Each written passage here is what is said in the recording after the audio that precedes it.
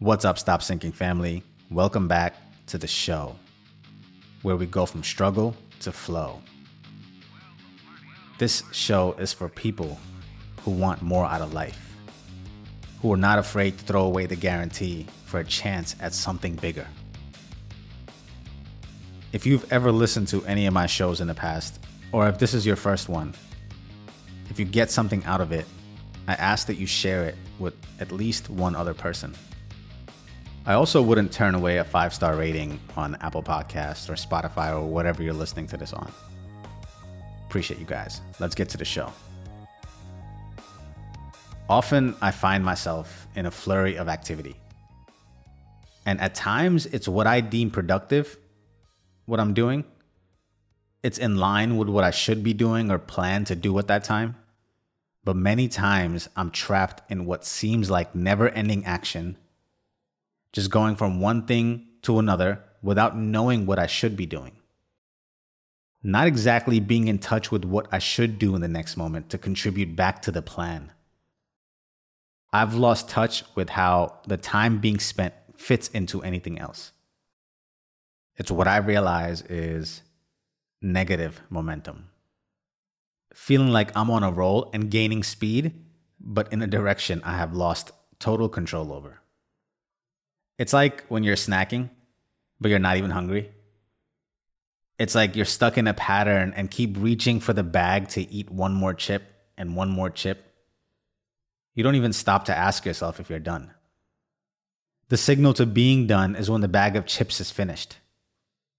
It's some external visual representation that presents a roadblock to continue the activity.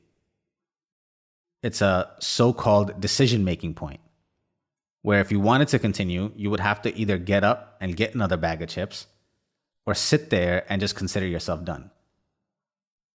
A moment to make a decision. But what does that roadblock, that break in munching represent that could be accomplished internally instead of this external roadblock of the chip bag finishing? I'm inquisitive to figure out what is it about the bag finishing that becomes a decision-making point that could be accessed maybe after half a bag or after 2 chips. How can it come in from internally? The same thing to me happens with other activities.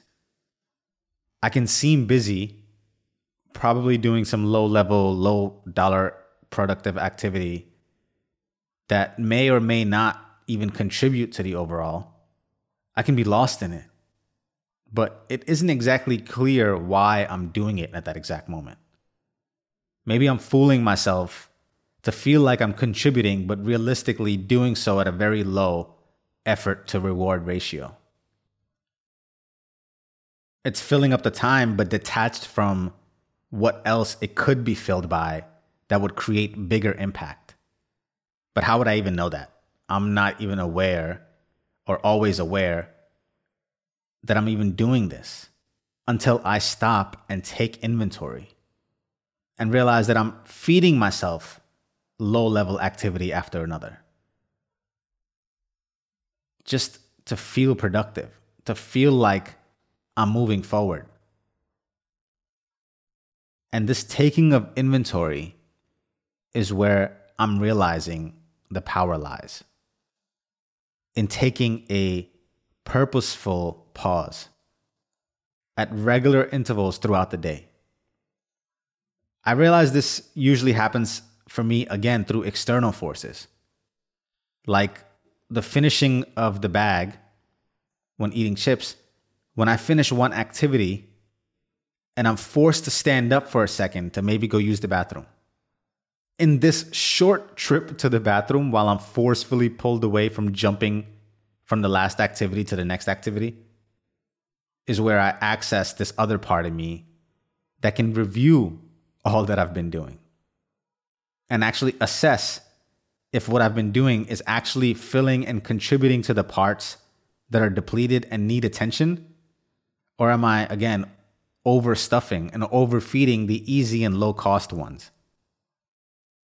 Even a 3-minute pause while peeing can save you from doing what doesn't need to be done right now.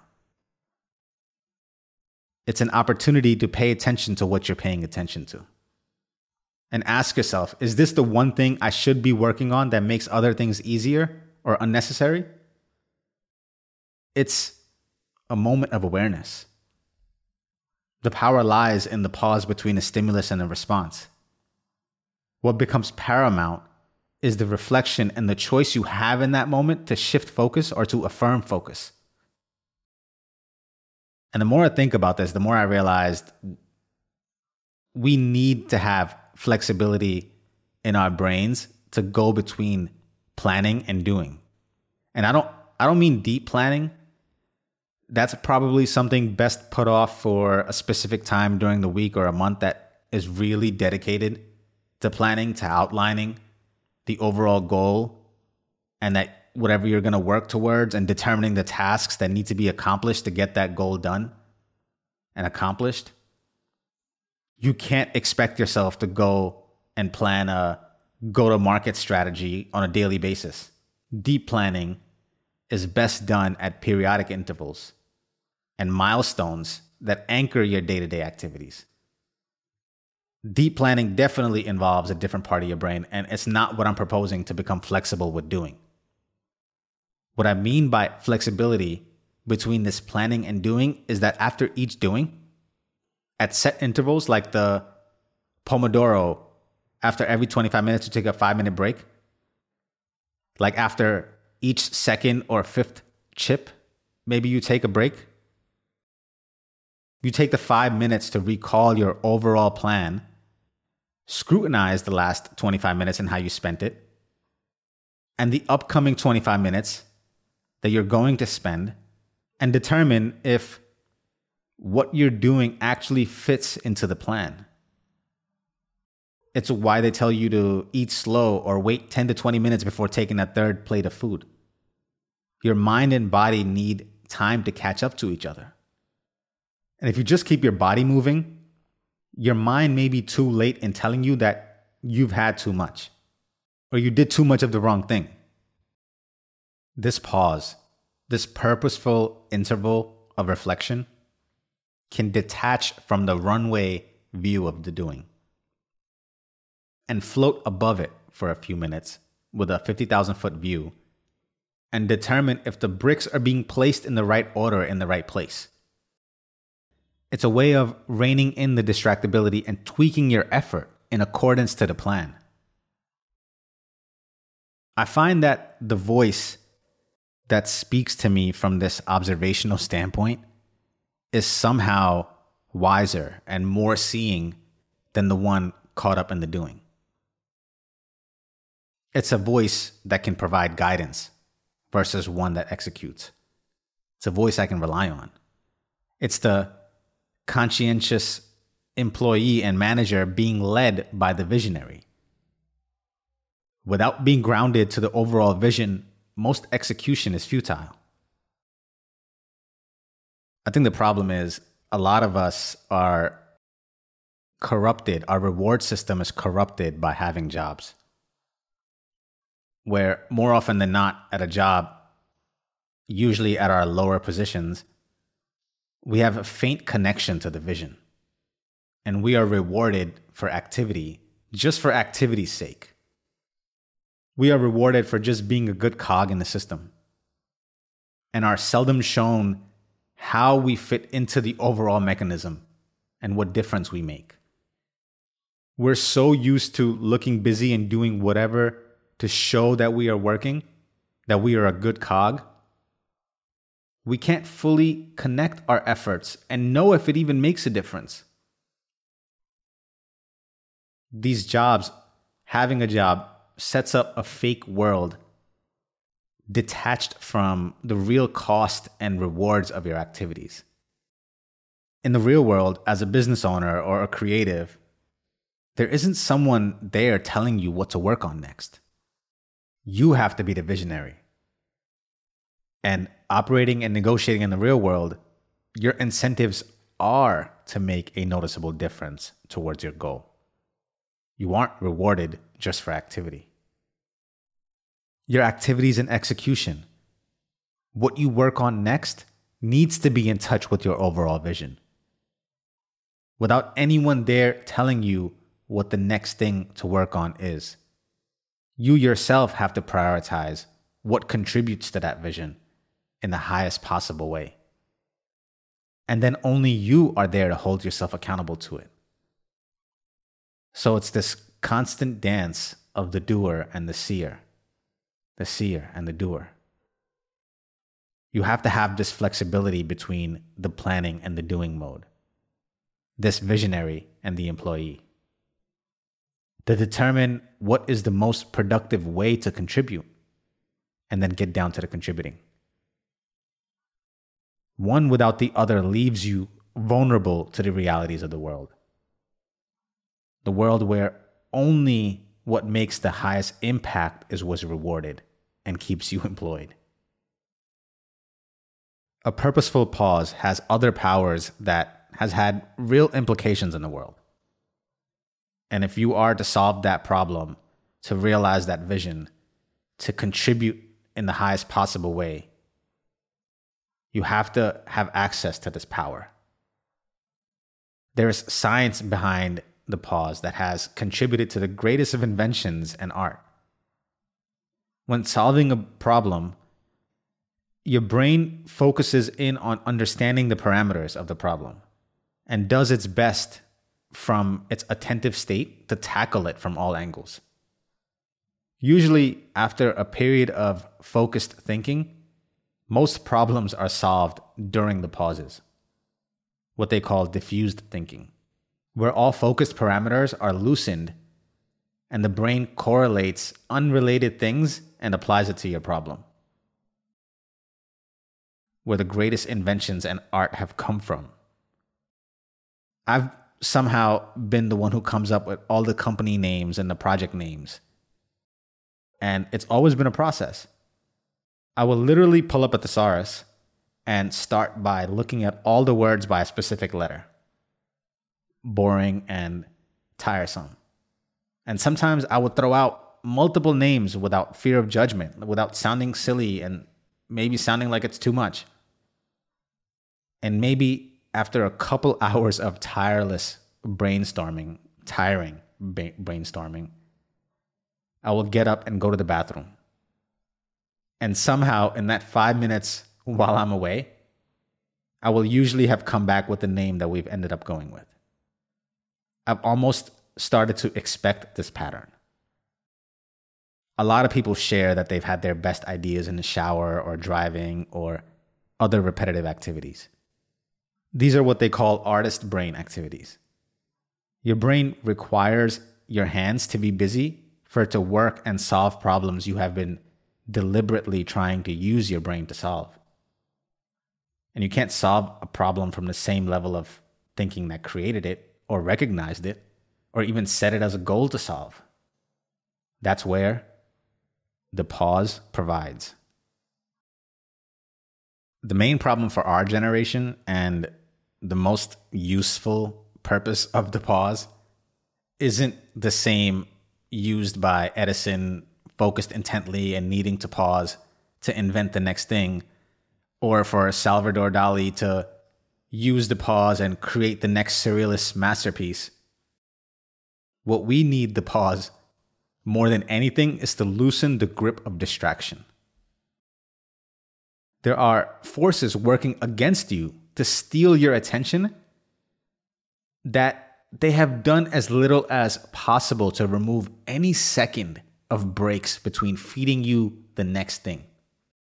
It's why it's so easy to spend an hour on TikTok from one 10-second video to the next, having your dopamine stimulated with over 300 hits before something pulls you away.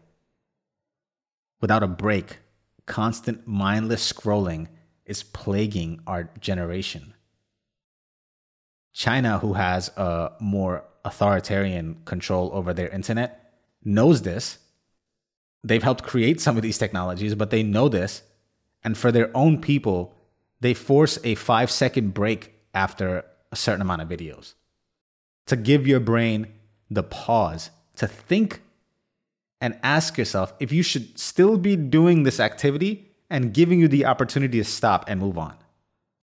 It's almost like Without the pause, we have no power over ourselves and our minds. The most common way people give up their power is by not realizing that they have any. We will stay stuck and glued to the screen until something interrupts us. Probably the next thing that'll distract us for the next 2 hours.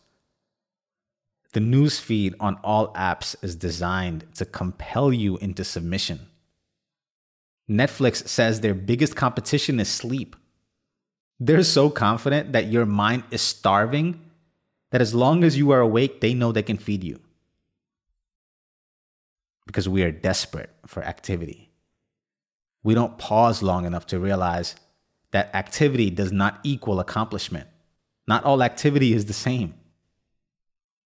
And a lot of times our desperation to remain active is an attempt to mask emotions that we are not willing to sit with. We seek distractions and attempt to stay busy to not take a hard look at what our body is feeling.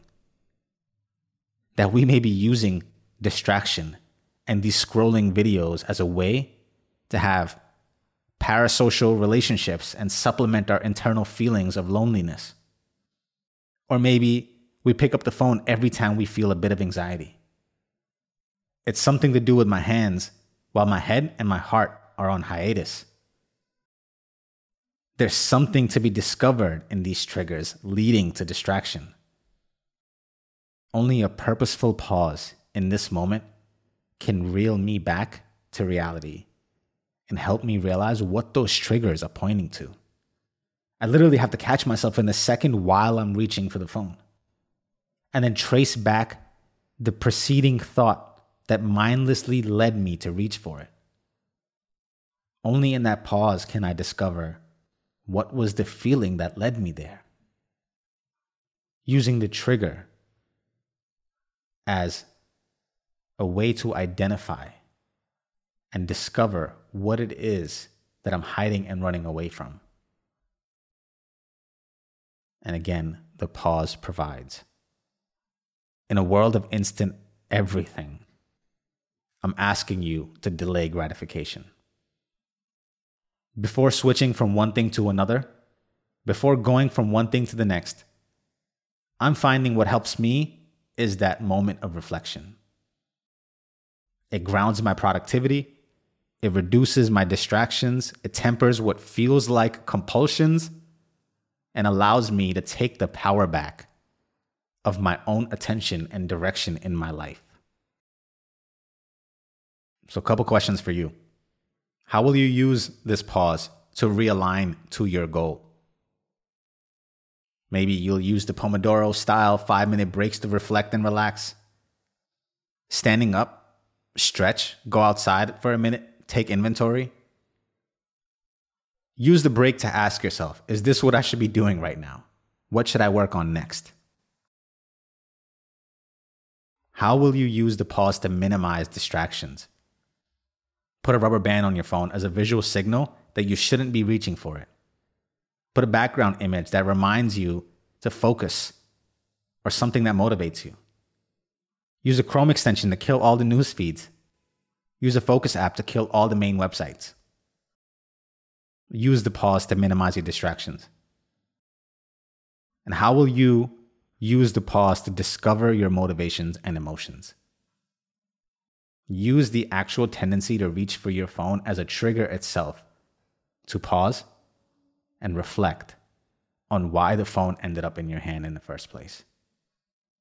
Same thing with why you ended up back on the specific website like Facebook or YouTube. What are you running away from?